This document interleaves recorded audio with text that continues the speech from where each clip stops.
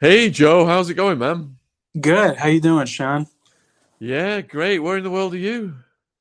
I'm in San Antonio, Texas right now. Okay. We've just been watching something about the Texas Rangers on TV, on Netflix. Um, solving the railway serial killer. Yeah, it's quite fascinating. Ah, okay. Yeah. All right. Well, your expertise is JFK, MLK, RFK, Malcolm X, various topics. Would you say JFK is your biggest one?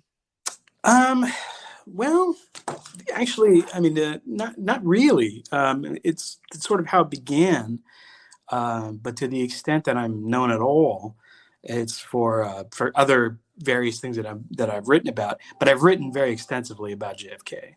I do it a little bit differently though, because I tend to see the JFK assassination in a continuum of other political action and other assassinations. So it's a broader sort of up here kind of a view, as opposed to into the inside. It's not. I don't view it as a murder mystery. Yeah, I view it as a continuum as well of vested interests Yes. assassinating people throughout the 60s. It seems like back then the lone gunman was popular. These days it's character assassination, sexual blackmail, and all that kind of stuff, isn't it? Yep. Yep. Definitely. And to sometimes occasional assassination. I mean, it's depends on what's going on. It depends on the individual. But they're not using the lone gunman so often, are they? Well, that's a broader and longer conversation that I wasn't really prepared to get into. But I think sometimes it is a lone gunman. Still, there are certainly we have, of course, the United States leads the world in mass shootings, and some of those mass shootings are highly suspect indeed. What about the bullet that stopped short of President Reagan's heart and the Bush family having dinner or being associated with that assassin? Any thoughts on that before we get into JFK? Yeah, no. My mentor was a gentleman named John Judge who did a lot of great work on the Reagan assassination attempt, and in fact, it is very bizarre because it took the surgeons a long time to find what was in Ronald Reagan. They were looking for the bullet, and when they finally dug it out, they had to go back, I think, 3 or 4 times. They described it as almost like a flechette, as a kind of a flat. It did not appear to be a bullet. And this is just straight off the AP stories. The doctor is telling the reporters that's what he found. And that story has since disappeared. Like no one ever followed up on what exactly that meant. But there's a lot of odd things surrounding that particular assassination. And you're absolutely right. Neil Bush was scheduled to have dinner with John Hinckley's brother, I think either the next night or the night after. And of course, the Hinkleys had been longtime friends of the Bushes. But again, this was a story that nobody really looked at. In my last book, Tinfoil Hat Not Included, I start off with this anecdote from this NPR reporter who says that he never asked the question to Bush, even though he had the opportunity, because this is not something that gentlemen do. We don't ask such questions. Amazing. Wow, you've piqued my curiosity now. Mm-hmm. What you said there were numerous anomalies. Can we go over some of these, please? Uh, sure. I hadn't really, like I said, I hadn't really prepared this, but yeah, no, the Hinckley case is bizarre. And so the key thing is the video is available on YouTube. You can watch the shooting yourself, and there's a couple of things to sort of pay attention to. One is what is the angle of the shot, because Reagan is rushed into the car right away, and it doesn't look like Hinckley could have gotten a shot off to actually hit Reagan from where he's standing. Um, there's an area right behind that it doesn't. I've been there. I went there to the place. I don't know, 6 or 7 years ago, but it's totally unrecognizable from 1981. So you can't make any judgments, and I think they did that deliberately. But there's an area that was behind where Hinckley is shooting that John Judge used to call the Bushy Knoll, because that appears to be where the shot is coming from that actually hits Reagan. Um, And the Hinckley is supposed to be using, it's either 22 or 32. I can't remember what the caliber was, but he shot allegedly a policeman, and the policeman said that was no damn 32. He said whatever he got hit with, it was much stronger than just a normal 32 bullet. And again, none of these things are really followed up about. The best book that I know of is actually a novel. It's called The Assassination of, God, I just lost the title. I have to get back to you on that one. But it's a novel that dates back from the 80s. It's kind of a pulpy novel. But the author uses all kinds of real news stories from the period that are quite interesting that are in there. The Afternoon of March the 30th. That's what that novel is called. The Afternoon of March the 30th. I think it's pretty hard to come by these days, but it's good. So you're already drawing parallels with JFK by referencing Noel. Are there any other parallels with what happened with Reagan and what happened with JFK? Well, I mean, you have allegedly a lone nut. Except the problem is that when you look into the lone nut's history, they don't really seem to be a lone nut. The Hinckleys were an oil family, very prominent, a lot of money. Hinckley's own travels before the attempted assassination are interesting because they parallel some of the other travels that were done by other supposed lone nuts. So Hinckley had a lot of cash. He was riding around on buses. He was staying in very nice hotels, and then he comes up and shoots at Reagan. Which other, Arthur Bremer's kind of like that. The guy who shot Mark David Chapman, who shot John Lennon, is kind of like that, very similar. And of course Oswald, who has a absolutely fascinating back history that is not indicative whatsoever of being a lone nut. And aren't the Bush family linked to JFK as well? Didn't Senior call something in or make some statement about where he was? Who say? George H.W. Bush. Yeah, he did.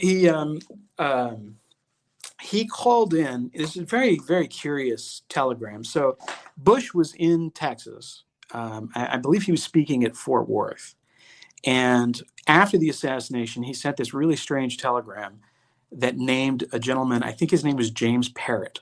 And he said, I suggest you look into this guy, James Parrott, because he made threatening statements about John F. Kennedy. And it's kind of bizarre because it's just like, I don't know whatever happened with James Parrott or what would be going on there. And it's almost as if he's putting out something to indicate that he wasn't there. You know what I mean? It's a little strange. And there are other politicians that were like that. Like famously, Richard Nixon couldn't remember where he was when Kennedy was shot. It's a little odd since every other individual who lived through that experience knows exactly where they were when Kennedy was shot. But Nixon doesn't, he can't remember. It's like, oh, I don't know. It was a Dairy Queen. Very, very strange. So if these assassinations are part of a sequence of events, what is the motive here? Is part of it to get the vice president the president spot? Because after Reagan was shot, didn't he pretty much sign over all of his powers to George H.W. Bush? Yeah. So that's essentially Bush presidency year one. And it's important part of the story to recognize the fact that Bush and Reagan were not friendly.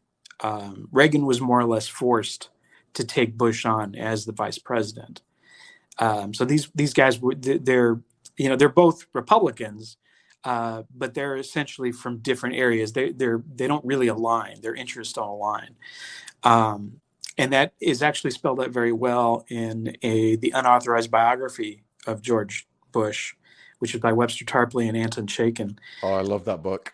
It's a good book. And it talks about how, like, even when they were doing debates before the presidency, Reagan and Bush did not get along. And Bush was not well liked in general. One of my favorite things, though, is in the Watergate tapes, which I always recommend people read. If you want to know how politics works, go get the transcriptions of the Watergate tapes. They're amazing. But at some point, Nixon and Haldeman and Ehrlichman are all talking about this thing that they need done, which is kind of, not very savory. And I think it's Haldeman who says, just give it to George Bush. He'll do anything we tell him. And it's a younger George Bush, obviously. So what was the role of the vice president in the JFK assassination? Well, that's the question, right? Or that's certainly one of the questions. I tend not to think that Lyndon Johnson is actually the prime mover behind the assassination. I don't follow the logic of that. But there are certainly many researchers who disagree with me and have written that. It seems to me that Kennedy is being taken out by the Pentagon. That's generally who would be doing this, is the Pentagon. If you're going to assassinate somebody in the United States, that's who you need. But that Lyndon Johnson is waiting for his shot, and that maybe he's even informed ahead of time. That's certainly possible. Lyndon Johnson behaves like a co-conspirator, certainly right after the assassination, and he had a lot to lose. I mean, there was a good chance that, at least theoretically, Lyndon Johnson was not only in trouble of losing the vice presidency, but of possibly even going to jail for all this other stuff that was going on with him, which, of course, goes away with the Kennedy assassination. However, the fact that it benefits Lyndon Johnson doesn't mean necessarily that he's the one who did it. And I think that's one of the issues about how people think about the assassination. They think, well, the mob hated Kennedy. Well, okay, sure. The mob hated Kennedy. That doesn't mean the mob killed Kennedy, right? You have to, it's not just a simple line of logic. There are lots of people who don't like the president. There are always lots of people who don't like any particular president. That doesn't mean they kill him. Because there's a place where government and criminals coexist, isn't there? And if Absolutely. the government want to contract the mafia to take someone out, then the chain of causation can go back to the mafia and not them. Is that yes. the way they? Yeah. Okay. Yeah, and that's most prominently in the Kennedy assassination, as opposed to maybe some of the other assassinations, because it's a huge morass. And one of the reasons is because there are these various people who are either involved at a low level or who are said to be involved, because that means that you have to, in order to try and sort this thing out, you have to go through ridiculous amounts of documentation and try to figure out, okay, why is this person doing this? And why is this other person doing this? So, and I've talked about this before, like if you want to write a book in which the mob is the prime mover in the assassination of John F. Kennedy, it's very easy to do so. You have to exclude all of the information that points away from the mob, only include information that has to do with the mob, and you can write that book, and that book has been written many times, Mafia Kingfish and all those other ones, Lamar Waldron. And the same thing is true of like the Russians. Like if you want to say the Russians did it, you can point to all the stuff about Oswald in Russia, and they sent him here as a double, triple agent. If you want to write that book, you can. I don't think it holds water, but it is possible to write that book. And the reason it is because there's this whole mess, this hall of mirrors that comes out of what I would say is the Central Intelligence Agency, possibly the Defense Intelligence Agency, and the Pentagon setting up this process to make it impossible to ever figure out who actually did it. So why are you putting the Pentagon at the top when it's heard that the CIA was at the top? That's part of it is if you were doing a military operation, to kill the president, you're going to need the Joint Chiefs, right? Those are the guys who are going to do it. And those are, with possibly one or two exceptions, the Joint Chiefs had a very dim view of Kennedy in general. Partly because of the Cuban Missile Crisis, or maybe largely because of the Cuban Missile Crisis. Because what happens in the Cuban Missile Crisis is that Kennedy refuses to invade Cuba, which is ultimately what they want. They want us to invade Cuba. And, by the way, if we have to go to war with Russia or the Soviet Union at that time, they were prepared to do it, including a nuclear war. And some of those guys think that way. They think, well, if we're eventually going to go to war with the Soviet Union, it's going to be nuclear, and we better do it now while we have numerical superiority. Now, that's an insane thought, but you can see where they're coming from at some extent. And so when Kennedy refuses to do that, they're just like, well, we can't work with this guy. Plus, there's this underlying thing, which basically I agree with Oliver Stone on this, that we need this war, this upcoming war in Vietnam. And that's going to make billions of dollars for various companies. And war in general is good. And war has been the primary means of United States expansion since World War II. We're at war with somebody all the time. And it's good for business is the bottom line with that. And because Kennedy had already been somewhat of a mixed figure and this was a lot of this work most recently was done by Jim Diogenia, who's terrific. And they had that, and he and Oliver did the documentary last year with that, which I thought was superb, where they're talking about the fact that Kennedy was a little more radical than most people thought he was, with speeches going back 10 years before he was ever in office, where he's talking about the fact that other countries have the right to rule themselves, which is not a popular idea with the United States, right? There are certain, going back to the Monroe Doctrine, there are other countries that belong to us. Latin America is ours. Everybody stay away from Latin America. This is ours. And so when Cuba, when Bautista gets thrown out and is replaced by Fidel Castro, and suddenly the Soviet Union has a sphere of influence that's just off the coast of Florida, this is just unthinkable. It's unthinkable. We can't have this. It makes us look weak. But didn't we sign something at the end of World War II that said we wouldn't leave our borders and every country had national sovereignty? Yeah, but we signed that kind of, this is how the game is played.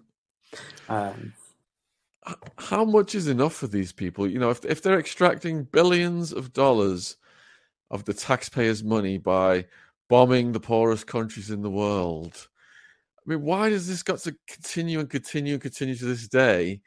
Isn't that enough to last them a lifetime to do that? Just one decade and chill out. You'd think, and that's where it becomes speculation, because I honestly don't know. I mean, it all seems completely crazy to me. On the other hand, we know there are documents that are starting to come out about how I think this was even in Harvard Business Journal. I'm trying to remember where I read this, but the future is basically people being micromanaged every moment of their lives on these systems, which will tell you when you can take a break and can tell, and they want this for everybody, and that, again, not only does that seem insane, that seems like a non-starter. Like, that is very clearly not going to work. That might work for a year, that might work for 2 years, but there's no way that people are going to put up with that long term. I think. I mean, maybe not. So yeah, that seems insane. But once you start getting into the heads of these folks, I mean, here's a good example, right? Nixon and Kissinger, the Vietnam War is not going very well. And they come up with something called the madman theory. And they say, we're going to invade Cambodia.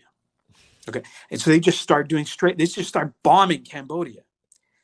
And the expressed reason for this is to make Nixon look a little crazy so that the Russians won't make a move.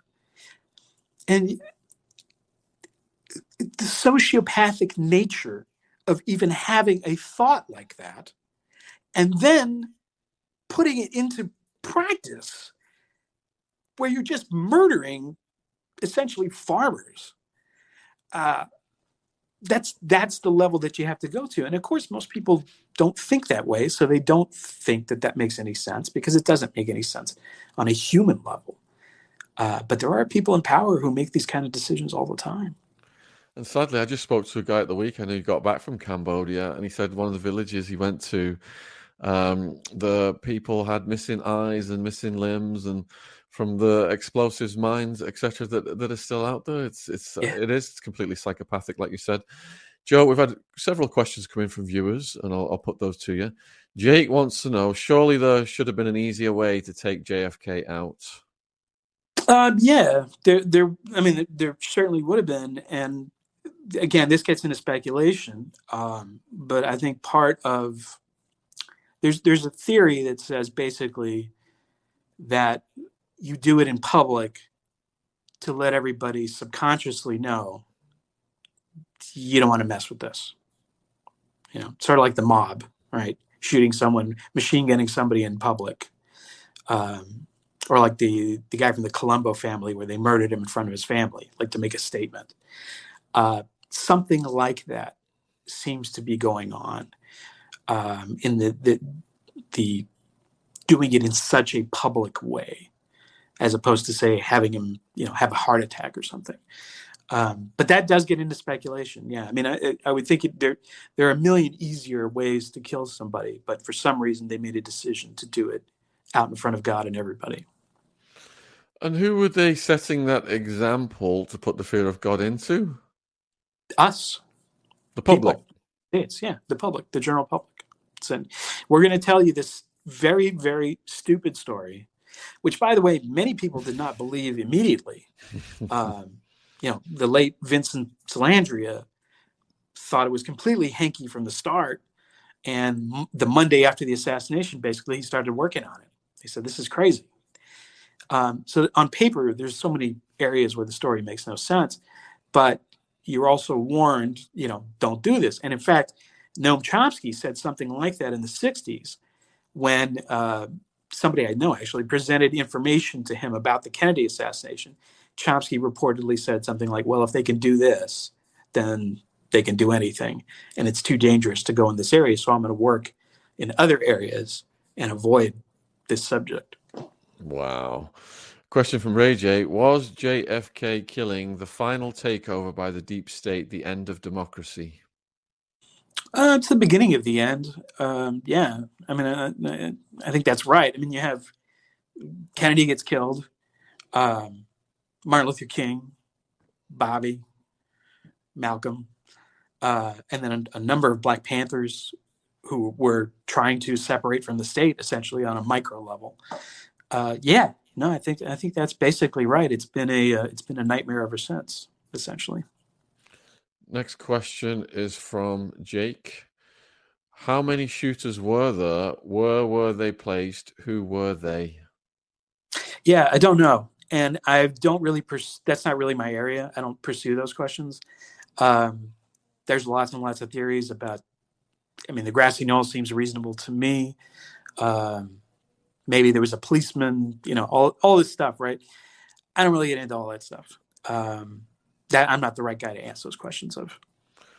Right, let's see how high up the ladder we can go with this then. So if the presidents and vice presidents are pieces on the chessboard, and you've cited the Pentagon, CIA, and other national security agencies, are those agencies instruments of who? Is it the captains of the military-industrial complex or big oil, etc.?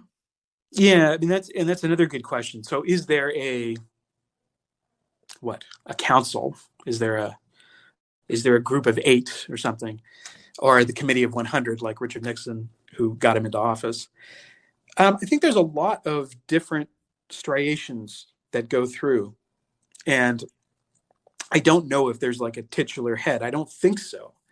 But what I do think happens is that there are certainly very powerful families that are involved, and that has a continuity. But also, I think these systems are set up to assist with power in whatever form. So I'll give you a good example. No one really questions anymore whether the United States was involved in the kidnapping of Salvador Allende, the overthrow of Salvador Allende in Chile on September 11th, 1972, first September 11th. But that was organized by some of the same people that, if I'm right, would also be involved in organizing the Kennedy assassination in the same manner, right? So the same people who are making the decisions, more or less, to say we're going to overthrow Chile are also involved in the overthrow of the United States, right? I think that stands to reason. And the same thing would be true like in Arbenz in Guatemala and, all the other places, Trujillo in the Dominican Republic. These guys that we hire, we put them in power, and then maybe we don't want them anymore. We get rid of them, whatever. We do this kind of thing all the time. And arguably Zelensky right now If I was Zelensky, I would be worried. I would be looking at the past history of people who have made these deals with the United States and what happens to them, right? They're in power for a little while and then we don't need them anymore and see you later. So yeah, I think that there are various groups and organizations that are all sort of involved, and some of them are more powerful than others at different times. Sort of like what Carl Oglesby wrote about in the Yankee and Cowboy War. That there are, at times the highest levels of the United States cooperate, and other times they don't cooperate. It just depends. But I don't think there's a Dr. Evil in charge of everything. I mean, maybe, but I don't think so. Do you know the families that were involved, the names of the families that were involved in the Kennedy assassination? No. I would prefer not to. Yeah.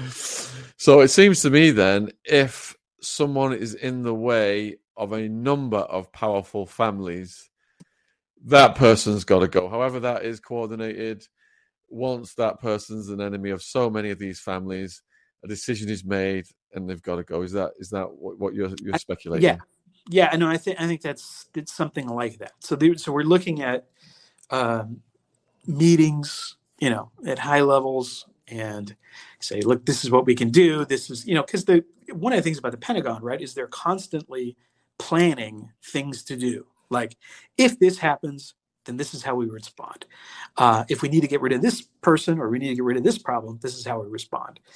And I've made jokes about this in the past. Like, if every individual behaved like the Pentagon does, we would make plans to burn our neighbors' houses down and kill them all in the case we have to. If there's something, what I mean? But again, people don't think this way.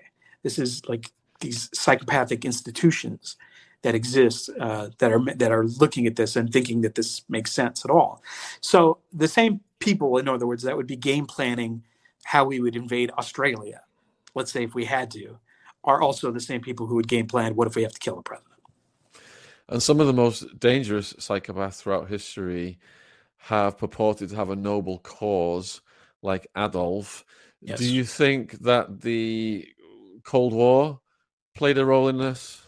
Oh, absolutely. I mean, that's kind of, in some ways, it's kind of my central thesis, because at the end of World War II, obviously, we accepted a large number of Nazis, right? Operation Paperclip, which most people are aware of. And a lot of those guys went into NASA, again, as most people know. Although I know a lot of people who have heard of Wernher von Braun, but they don't realize that, like, NASA was largely composed of Nazis. At that time, it was not just von Braun. And a lot of them went into the Pentagon Historical Division, which my mentor, John Judge, one of the things that he found when he was looking is that the Warren Commission was largely written by one person, a person who was in the Nazi Historical Division, who then was moved into the Pentagon Historical Division and wrote the Pentagon's official history of World War II. So the official history of World War II, the Pentagon, is written by a Nazi. And that same guy then goes on to write the Warren Commission. But you find this to be true, like, all over the place. Reinhard Gehlen was a guy who had a spy network inside the Soviet Union. And so when he came over to the United States, he basically said, hey, I've got this whole network, and we can put this network to work for you. And Allen Dulles bought this, and they brought him in. And they mostly fed a bunch of nonsense to the Pentagon about the Soviet Union for the next 50 years, in which they wildly exaggerated their capabilities. But this was good for the Pentagon, because this means more money, more tension, more, this is positive for everybody. And that's what it comes down to. It's like, it's good. Again, it's good for business. Do you think history could repeat itself with Trump then? Because it seems that Trump has pissed off the same alphabet agencies as that were against Kennedy, that were against Reagan. If Trump becomes the president, would a move be made against him like we saw with Reagan and JFK? I don't think so, because you could get to Trump in other ways. You don't need to kill Trump, right? Trump has no motivating ideology other than self-interest. So you'd make all kinds of deals with him. You give him his own TV show. You know what I mean? You don't have to shoot him. Okay. All right. Let's go over to some of these others you've written extensively about. I mean, we had Tim Tate on about RFK, and we've interviewed Joey Torres, who was in California prison for 40 years. I think at least 10 of it with Saran Saran. He told us some stories from Saran Saran. Amazing. What's your perspective on the RFK situation then?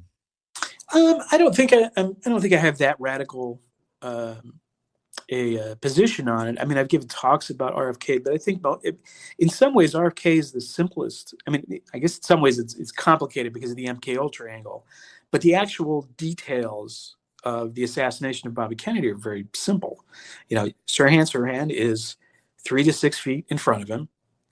The wound that ultimately kills Bobby Kennedy is the back of his head. It's at contact range, according to the coroner, the guy who actually, his job is to be the coroner of L.A. And so it's impossible.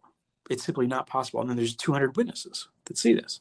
So there's no way that Sirhan killed Bobby Kennedy, flat out, period. Whether he was firing bullets, I know Lisa Pease has said that they're blanks.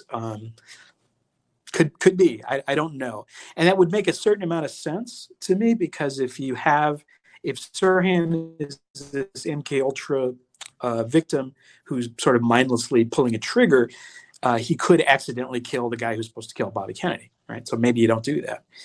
So that makes a certain amount of sense to me. But the central issue is that Sirhan could not have killed Bobby, period, 100%. It's impossible.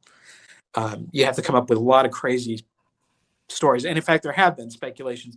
Well, what if Bobby was twisted and moving this? Yeah, he didn't twist and put his head up against the guy's gun. I mean, that just didn't happen. I think that case is pretty obvious. So you mentioned MK Ultra then. What methods would have been used on Saran to get him to the crime scene? Well, what Jolly West used to call psychic driving. I don't know, all the specifics of it, but the idea is that you are traumatizing somebody and then, either playing a tape or having other methods of inducing an idea into someone in what are pretty crude ways. There was a Dr. Ewan Cameron who, at the time that he was practicing, was the head of the American Psychological Association, the Canadian Psychological Association, and the World Psychological Association. And what he was doing up in Canada was he was getting women and giving them a whole bunch of drugs and putting tapes on them and, horrible stuff, right? And those techniques seem to have been adopted for other purposes. And one of those purposes being possibly to use on Sirhan. So one of the popular theories about RFK is that, the Kennedys took money from the mafia, but when they got in power, he started flexing his muscles against the mafia. Is that a scapegoat scenario? Yeah. I've never seen anything that led me to believe that was true. I know a lot of people have said that because of Illinois, specifically they were involved in Chicago and dead people were voting and all that stuff. Mayor Daley, was Mayor Daley. But I've never seen anything that showed me that made me think that was true, put it that way. I guess it's possible.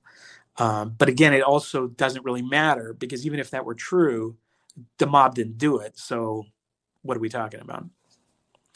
So how did all this affect Kennedy Sr.? Because it was his dream to have his son become the president.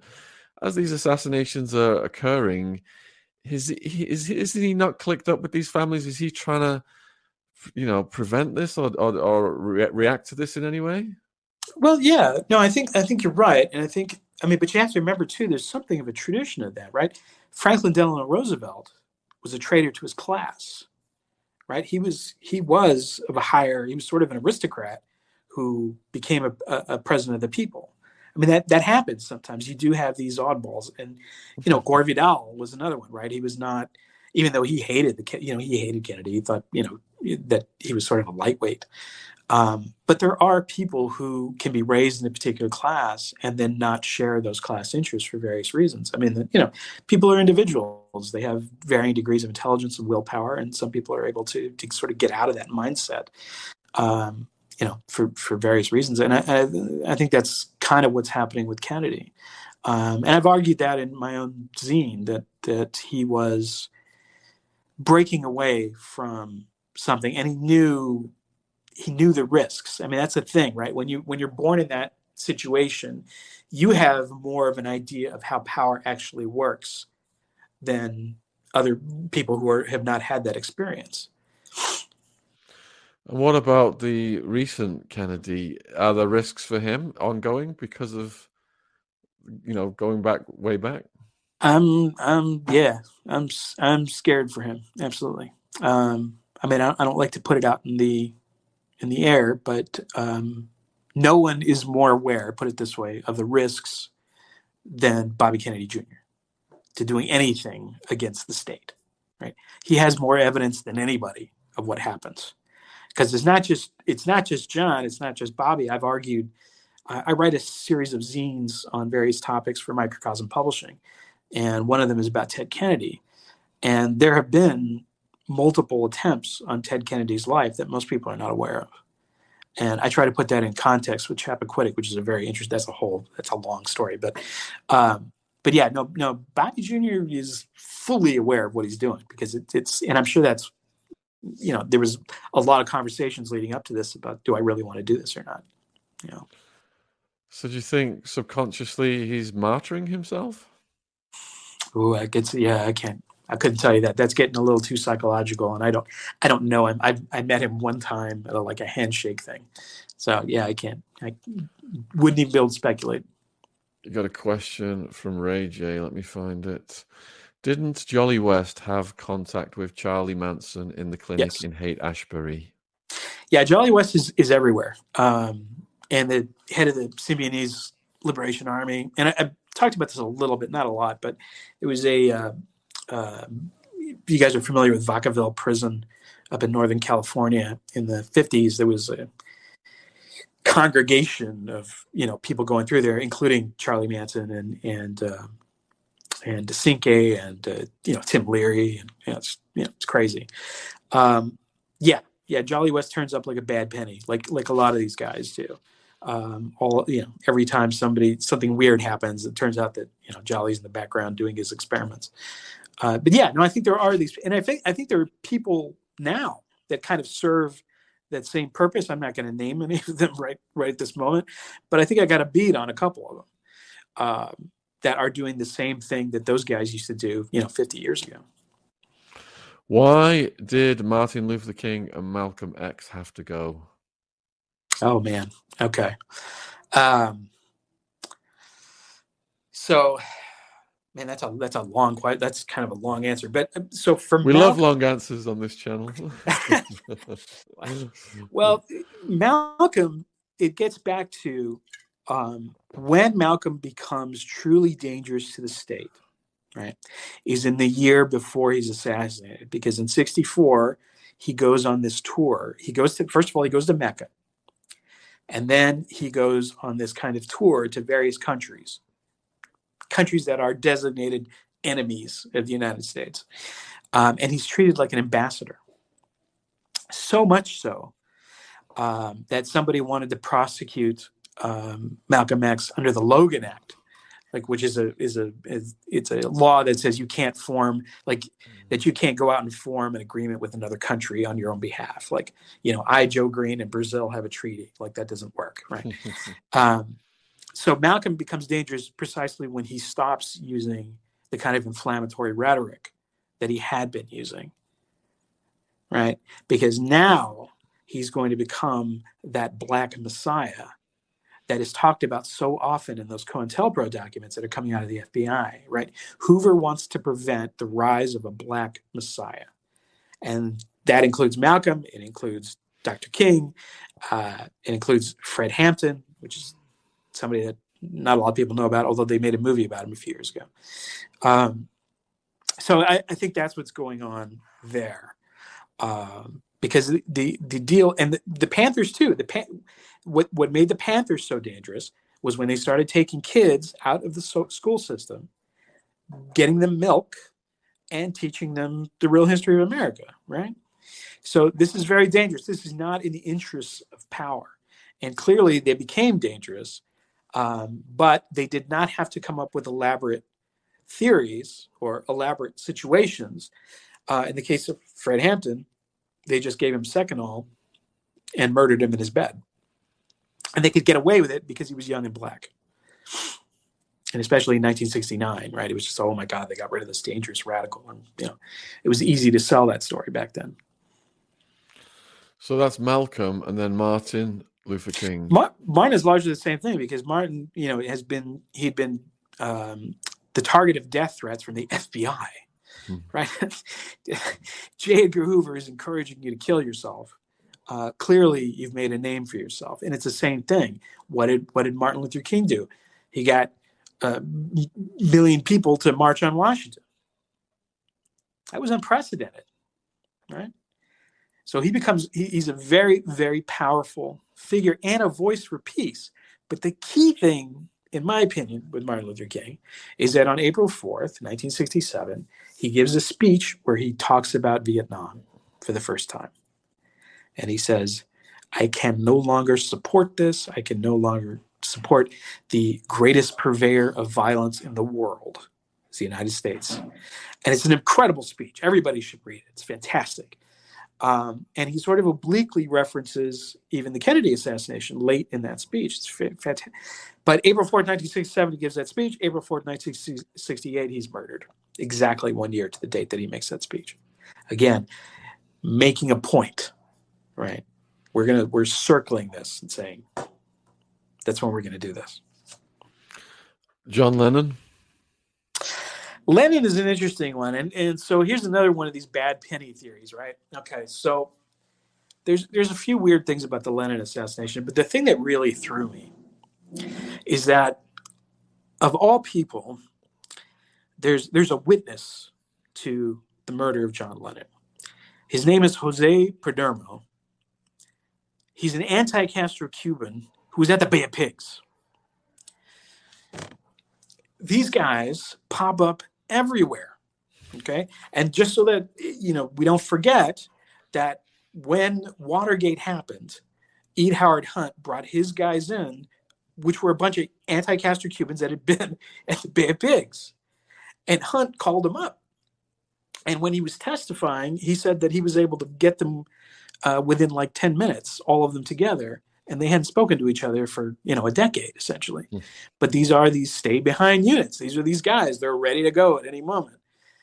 So I immediately thought, when I was first researching the Lennon thing, which I kind of did by accident, and I said, the witness is an anti-Castro Cuban, which, by the way, and he told Chapman to run.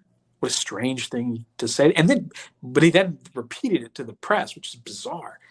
But yeah, no, I think Lennon is also strange. Lennon had gotten onto people's radar because of his activities against Richard Nixon, and Nixon had specifically put Lennon on the enemies list.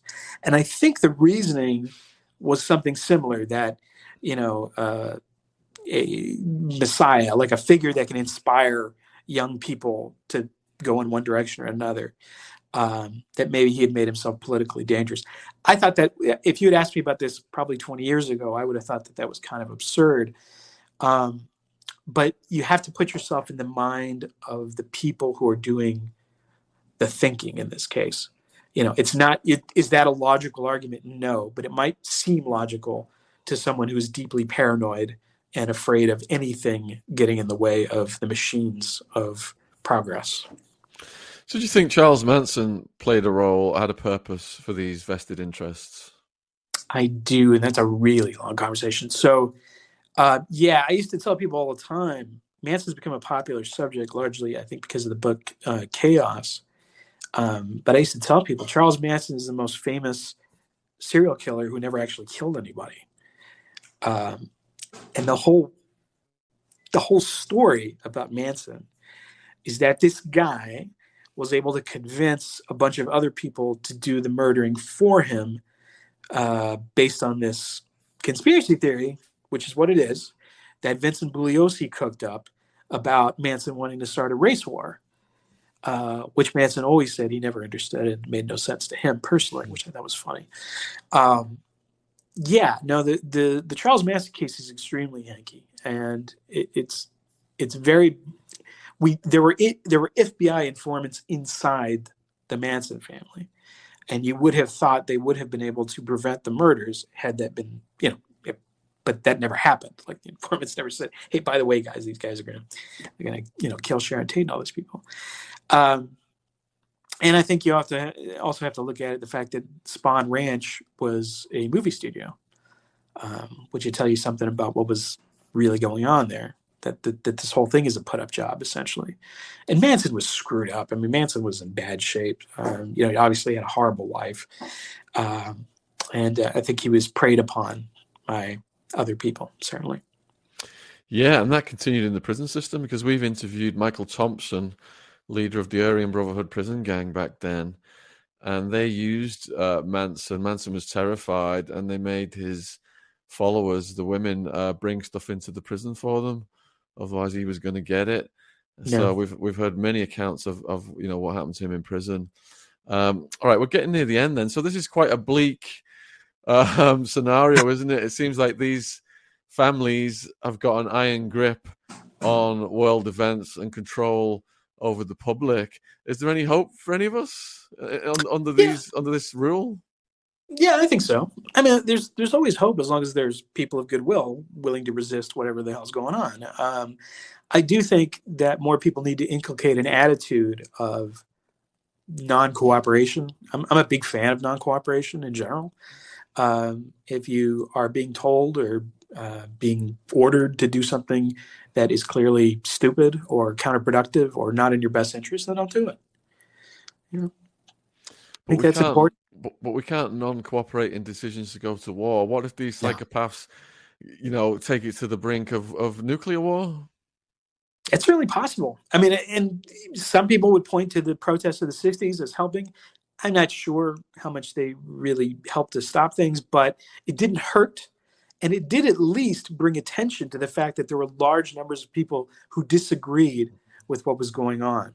And I also think that has value. That demonstrating the fact that, no, this is not, we don't agree with whatever the hell our government's doing. We're not going to play ball with that. I think that's important. And, you've worked with Oliver Stone. Is his assessment and your assessment, are they the same about JFK? I don't know about every detail, but in general, yeah, I think so. Yeah. Well, this has been fascinating, Joe. Do you want to tell the viewers where they can find you and support you? Sure, yeah. I mean, the main website is Joe Green JFK, which is the easiest place to go. I also have a publishing arm called Say Something Real Press that people can look at. And I'm also affiliated with the Hidden History Center and the Center for, I just forgot the name of the place it happens. Joe Green JFK. You can get to everything through there. So I had a brain for it. Have a great rest of your day in Texas, my friend, and thanks for sharing your wealth of knowledge. Cheers, Joe. Thank you. Cheers. Bye. Take care.